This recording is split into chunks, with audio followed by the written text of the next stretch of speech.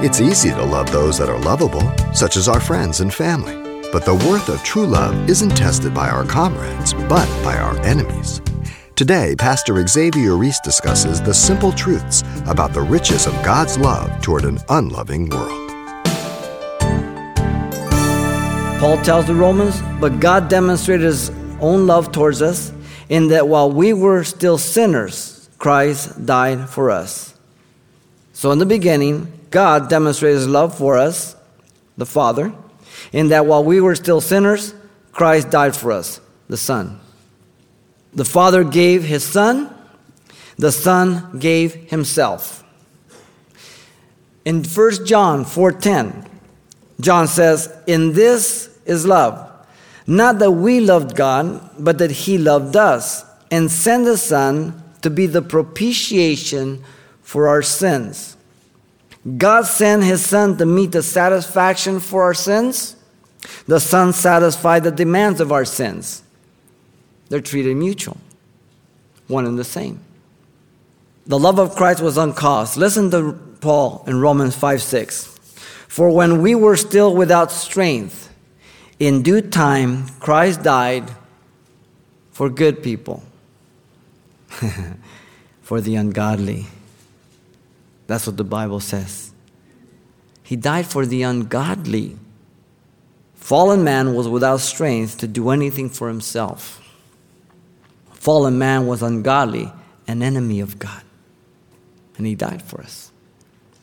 Paul says in Ephesians 2:4 and 5, "But God, who is rich in mercy, because of His great love with which He loved us, even when we were dead in trespasses, made us alive together with Christ. By grace you have been saved."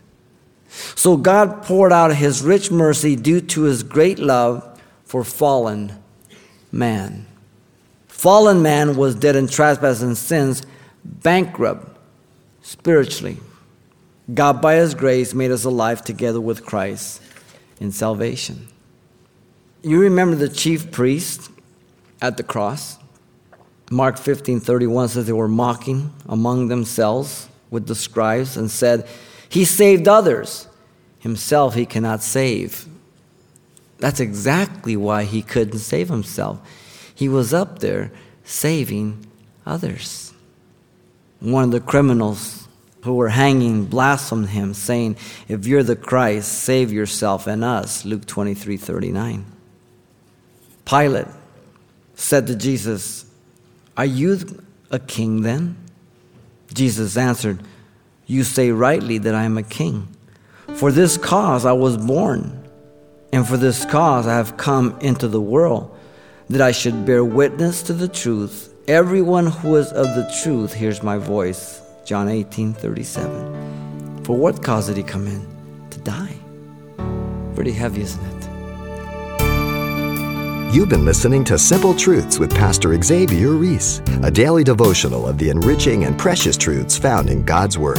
We're glad you've joined us and want to mention that today's message, as always, is available on CD for anyone who gets in touch. To make your request, give us a call at 800-651-8352. That's 800-651-8352.